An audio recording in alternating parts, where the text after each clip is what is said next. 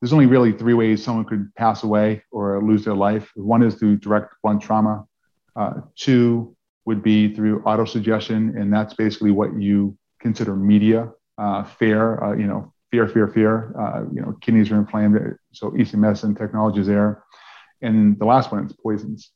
So if you look at holistically what diet, what basically meditation does, and different types of energy systems like scalar light and different things like that, you can heal. Your body has the innate ability to heal itself. And that's what I realized coming through ahead of time. But again, I bought into the system, and then eventually my eyes opened up and I was like, this isn't the way to go anymore. This is the Providers, Properties, and Performance Podcast, the podcast that brings together leaders in healthcare and investment real estate to consider the possibilities in future at the intersection of practicing medicine and healthcare real estate investment returns. Welcome to the Providers, Properties, and Performance Podcast. I am your host, Trisha Talbot. As a healthcare real estate advisor to providers and investors, the best solutions occur when the two collaborate together as partners in delivering better patient care. Providers can deliver care to their patients when and where they need it, and investors realize the returns to build and manage facilities. We explore changes in medicine and wellness, the future of healthcare, and using real estate as a strategic and financial tool. Welcome to this week's episode of the Providers, Properties, and Performance Podcast. Today, I interview Scott Burgess as part of the Healthcare Innovator Series. His practice considers helping ourselves stay healthy rather than use the healthcare system.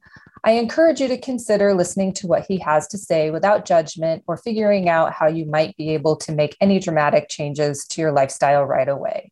Then in 30 days, perhaps you listen again and see what speaks to you. Maybe try one thing new and see how it works. Do it for a while and then listen again. If nothing speaks to you, the benefit of this medium is that you can simply turn it off.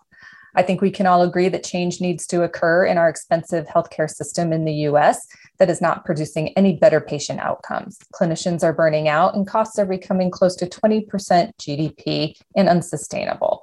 The answer to the question is not clear.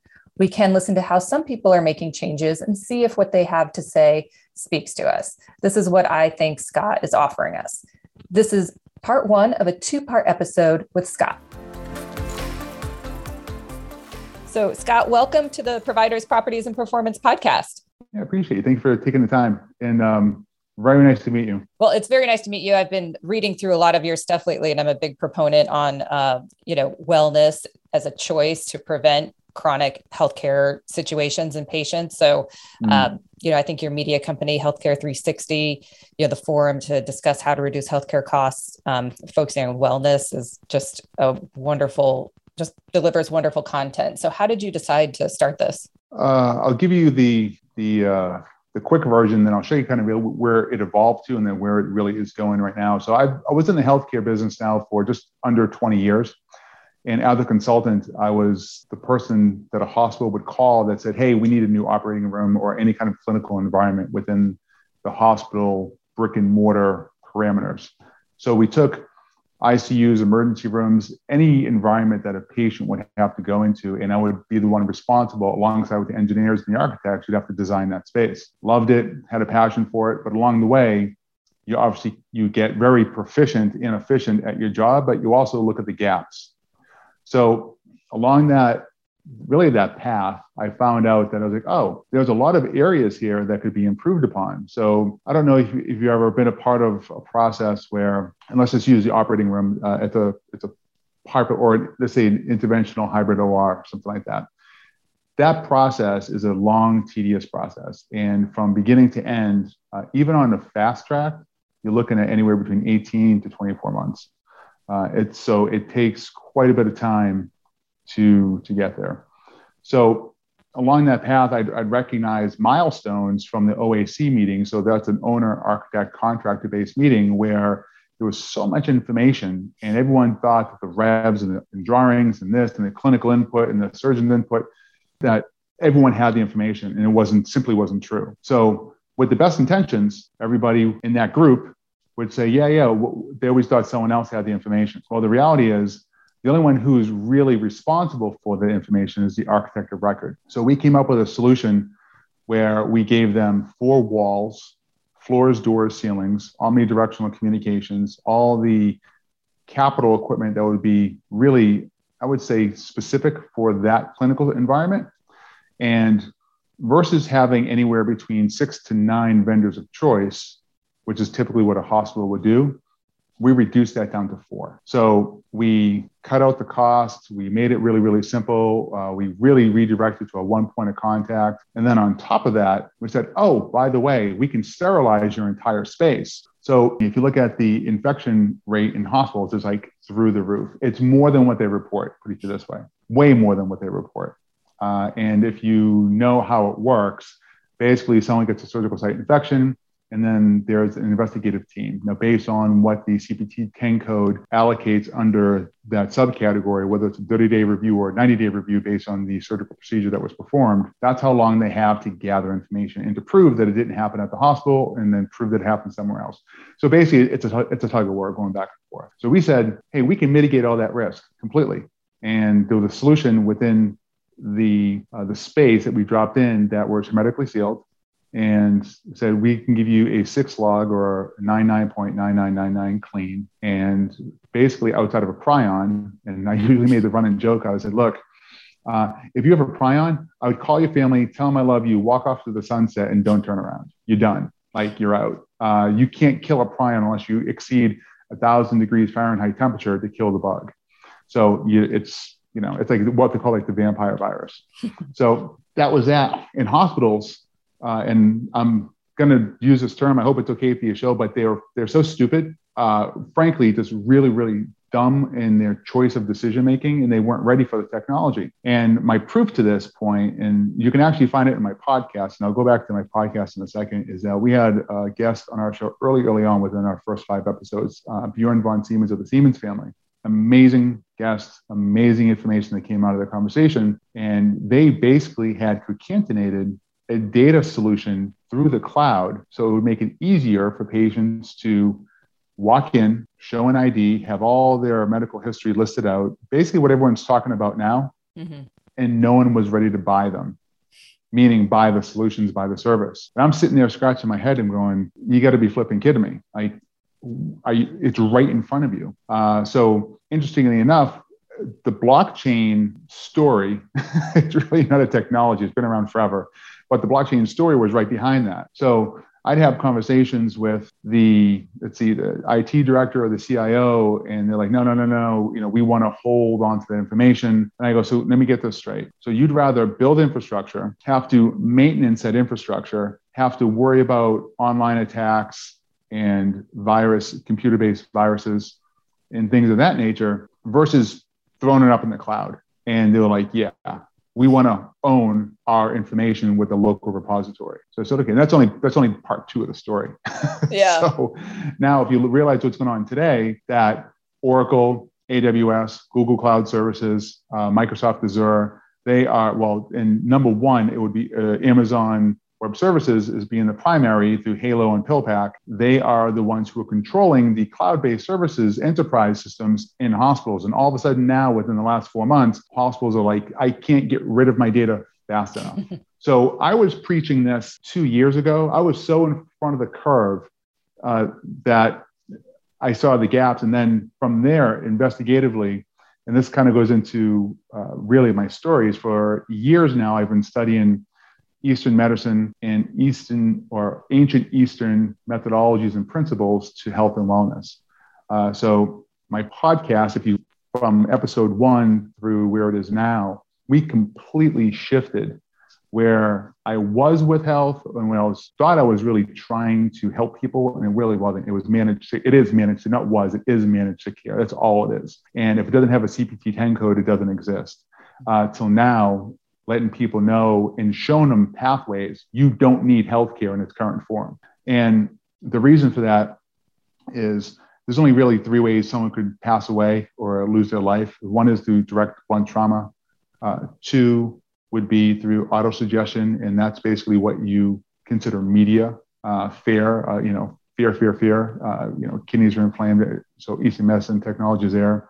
And the last one is poison. So if you look at holistically what diet, what basically meditation does, and different types of energy systems like scalar light and different things like that, you can heal. Your body has the innate ability to heal itself. And that's what I realized coming through ahead of time. But again, I bought into the system, and then eventually my eyes opened up and I was like, this isn't the way to go anymore. How was that for an intro? I'm trying to, it's a lot to unpack. So, yeah. So, I feel so basically, Trisha, I've been an insider for a long time. I hear you. Yeah. And now I know, I'm like, yeah, it's not the answer. It is really managed sick care. If you're not sick, they don't make money. But I am in agreement with you in that I feel that there's a lot more of wellness care that could be in the system rather than just prescribing medication but that's the point, though. The wellness is external to the system. The system's corrupt. The system needs to be broken apart completely.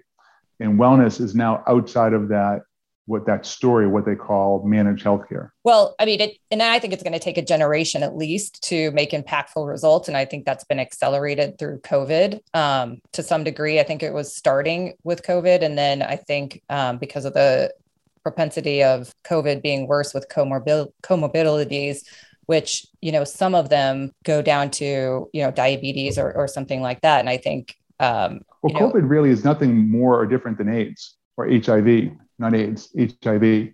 People do not generally die from HIV. They die from the subcategorical illness that they've been diagnosed with.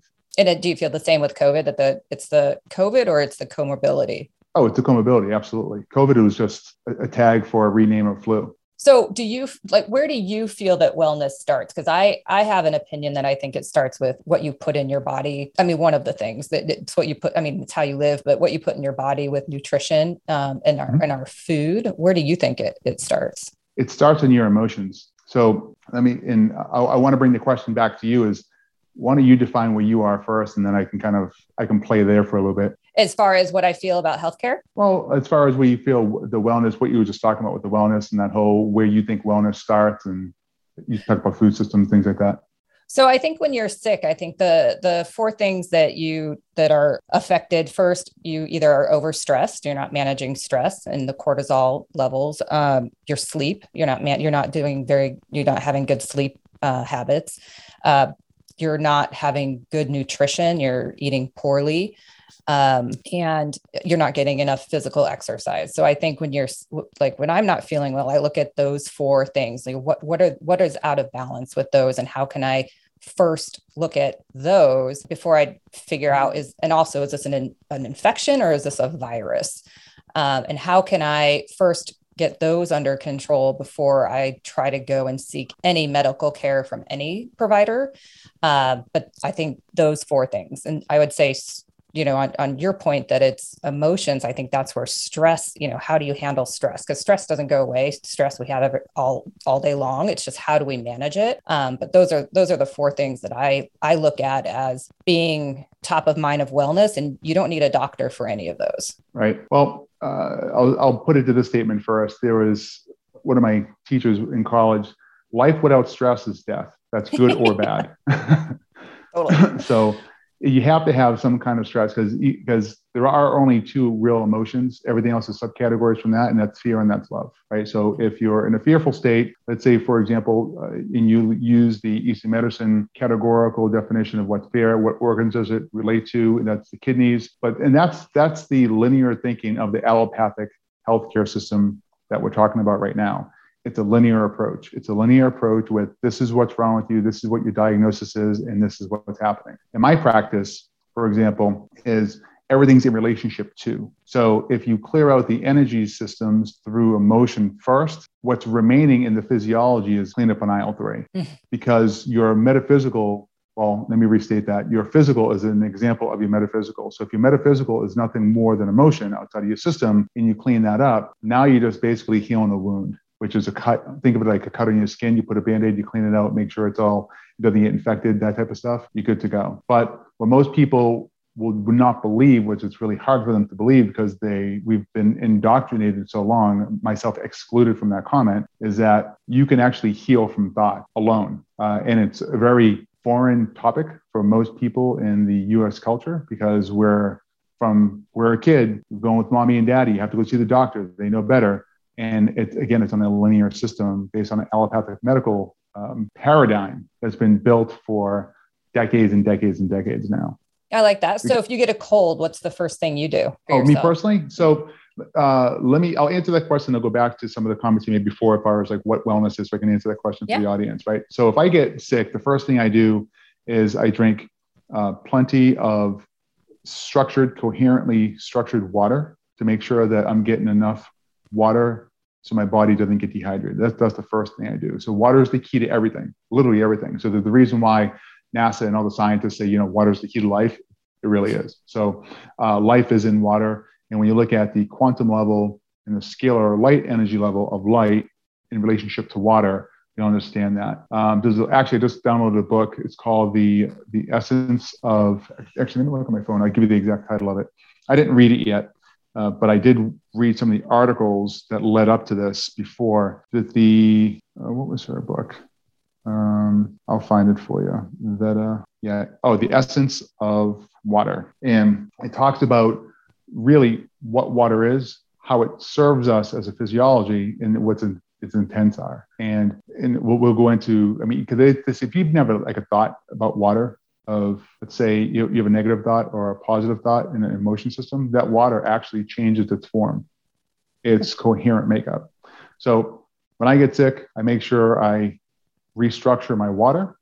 And then from there, I have super greens. So I have a lot of wheatgrass and a lot of superfoods, kales, all broken down into a powder, mixed up with some orange juice with vitamin C, because liposomal vitamin C really accelerates absorption. And probably within minutes, I'm good. And then you rest. You let your body do its thing so it can process what we call reconciling. And then you move on. You have a fun rest of your day. I haven't been sick in so long. I don't even know what it is anymore to be sick. So how do you practice this? Do you want to tell us how you practice wellness every day? Yeah. So first thing, I wake up and I have gratitude. I make sure that, I know that's a word that's been thrown around a lot socially, but I challenge if most people really, not all, but most people really know what that is, what true gratitude is. Because if you wake up, as sick as you may feel or not, you've satisfied the organism to wake up. If not, you're dead. You just don't wake up from that. So I wake up with gratitude, make sure I'm grateful for, and not any specific list or things, what comes to mind. What am I grateful for waking up? Most of the time, it's obviously around my family. It's around myself personally. And I put my oxygen mask on first for myself. And then from there, everyone else can kind of like experience my love. If you're not taking care of yourself first, just like the airplane situation, you got to put your mask on first before you can help somebody else, you're not going to do well. So every day it's about myself with self-care. So from there, I go through my practices as far as my healing techniques, and I do that on myself first. And then I'll check my psoas. I'll check different parts of major areas of your body. I'll make sure all my 4 diaphragms are in line, make sure my spine's in alignment. If there's any kind of floaty idea, most people are, or at least we're trained to think anywhere, to go external. I go internal. So I usually my theme personally for me is I'm usually running the opposite direction than everyone else. So if everyone's running north, I'm going south. I'm like, I'm out, peace. So I always go in to find out where that emotion's coming from. And then I'll just camp out there.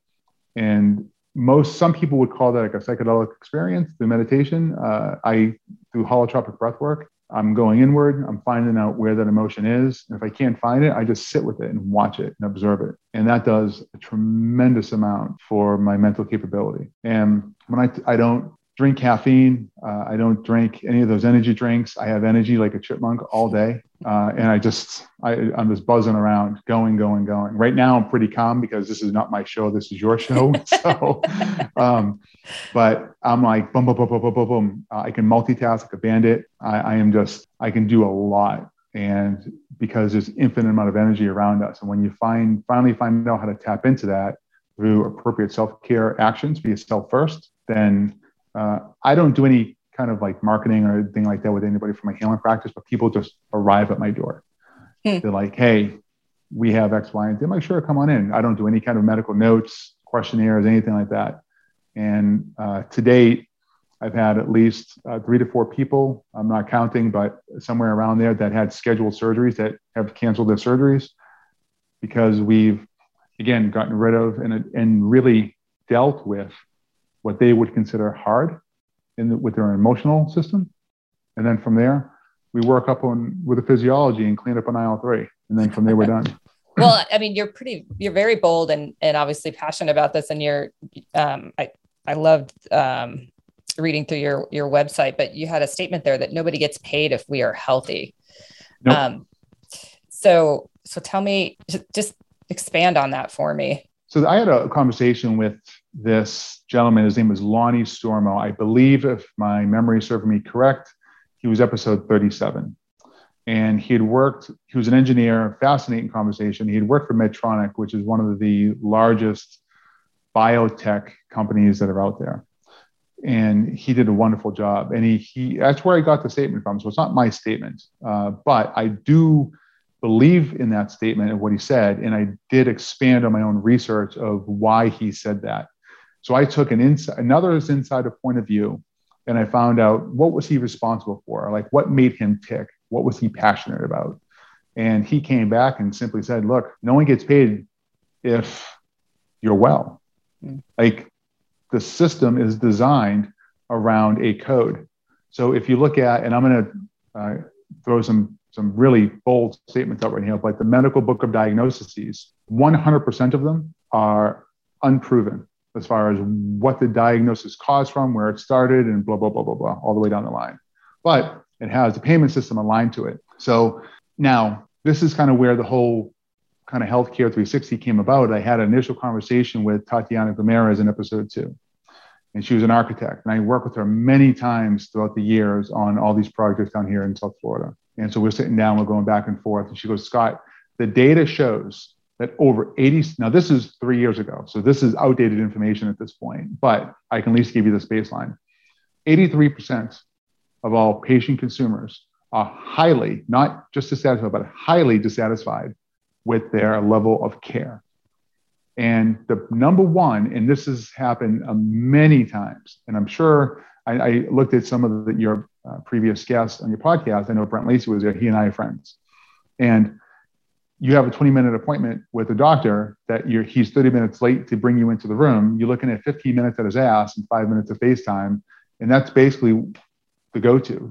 That is our standard of care right now. Not for everybody. That would be too much of a blanket. Mm-hmm. But that's pretty much what you're going to expect. And you're paying for something for someone to input computational information into a computer who really hasn't assessed things. So I don't really like where healthcare is going, because everyone says, oh, we're going to make it easier. We're going to start tracking wearables and everything else. We need less tracking. We had Joe Mullings on our show. Joe Mullings is probably one of the premier headhunters in the health tech space when it comes to placing people into positions. He did, again, PillPack and Halo. He did Verb Surgical, a lot of the big names that people have heard before. Joe's an amazing mind. And he had great insight to where the market's going, what new technology is happening. But basically in that conversation, I strung together, your wearable device is going to be gathering all your information, concatenating that data, pooling that information, and then outputting it over to your doctor. And that's going to be one of the new kind of medical breakthroughs. So versus your, let's say 6 month, or let's not say annual, biannual appointment with your doctor, or annual, they're supposed to be able to get a collective within that 15 minutes and know exactly what's going on. Oh, no, hold on. Let's gather all the information. Well, how in good God's name do they know what's going on throughout your life because of a watch said something, which is based on technology that gets outdated every year? It doesn't make sense. Yeah. Versus, and this goes into the COVID line, which is why I'm not going to state my real opinion on that, but you can probably get the sense from my high level of voice and my assertiveness. But there has been next to zero education on how to improve your immune system, how to improve your health, and other subjective and objective ways you can make sure that you're protecting yourself against that so-called virus. I would agree with you there. Yeah, zero information. Yet they keep talking about, the comorbidities, people with high levels we had Dr. Jeff Gusky on, people with vitamin D levels or deficient in vitamin, they're the first ones to pass away or obese. Well, yeah. I mean, so the NIH had a major grant that was funded to them back in 2007. I'm not going to use names because I want your show to be able to get aired and not get censored. Okay. But back in 2007, NIH was funded with a major fund and grant to understand the microbiome. So my question to everyone would be, if we know how the systems work, then we know what the gaps are. And I only know that because going to my previous statement earlier in our conversation was when I designed ORs, we always go through a need analysis. So we always identify where the gaps are. This is how you can help people. This is how you have improvement. This is how you grow and scale and everything else in business. So if you know how the microbiome works and where it's deficient, then you know how to, either attack it or improve on it or anything else in between. So we know where its fracture points are. So why are we not building up on that versus put a mask on, which has been proven time and again to be ineffective collectively? Well, that goes back to my point. I mean, the microbiome is part of, I think in the United States, we have horrible eating habits. And why is that allowed legislatively? A lot of, believe me, I think the same legislation that's on cigarettes should be, and warnings should be on fast food. Believe me. I totally agree with you there. But I think that we also have our diet is full of a lot of processed foods. You have to go past that too, Tricia, right? So it's not just the processed foods or the fast foods and different things like that. Even the organic, for example, it's the chemicals and what's happening to our ground. And absolutely. It's a big. They're the reason why Monsanto is a big name as far as getting sued because of the glyphosate and all the different chemicals that are now more readily known about today because of those lawsuits. But it's been suppressed for a long time. And thankfully, we had a lot of nice people, frankly, crusaders, who've actually gone out there and actually said, enough's enough. Like, people are dying and they're getting really, really sick. And, we have these diseases and combination of diseases that these doctors have, frankly, no idea what to do because it's not their fault. They're given a linear system, and these are complex, nonlinear illnesses and diseases. Well, I think, there's been the term, you're not what you eat, you are what you eats. And that's what, how the plants are grown and what the animals that you're eating are eating as well. So, it's definitely it's dynamic. It's not a linear system. Yeah. So that's the basic. Let's go back real quick. That's how I wake up, start off my day. And then from there, nothing goes in my mouth that has a label ever. So if it has a label, I'm out. I'm grateful for you tuning in to the Providers, Properties, and Performance podcast. If you enjoyed it, please subscribe, rate, review, and share the podcast with others. As a disclaimer, this podcast is intended for educational and entertainment purposes only and not intended for specific real estate investment advice.